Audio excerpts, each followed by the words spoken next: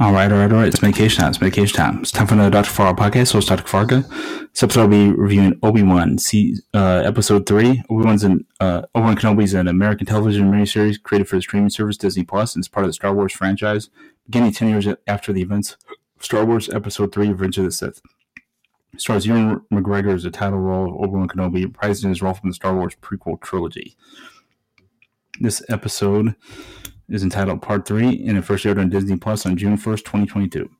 So here's what happens in this episode, and there's a lot going on, and it's awesome from start to finish. Darth Vader instructs Reva to find Kenobi, promising her the position of Grand Inquisitor if she succeeds.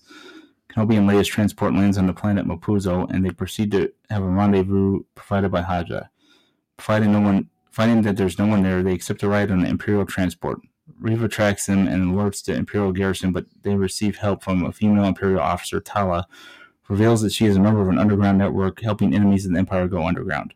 Before they can leave, the Inquisitors appear with Darth Vader, who brutally kills some of the townsfolk to lure out Kenobi.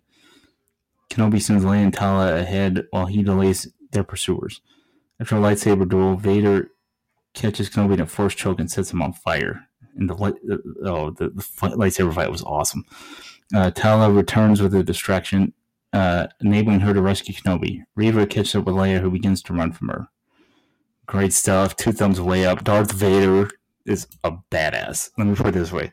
That made the whole episode. Darth Vader just goes on a rampage. One whole town can't even stop this dude.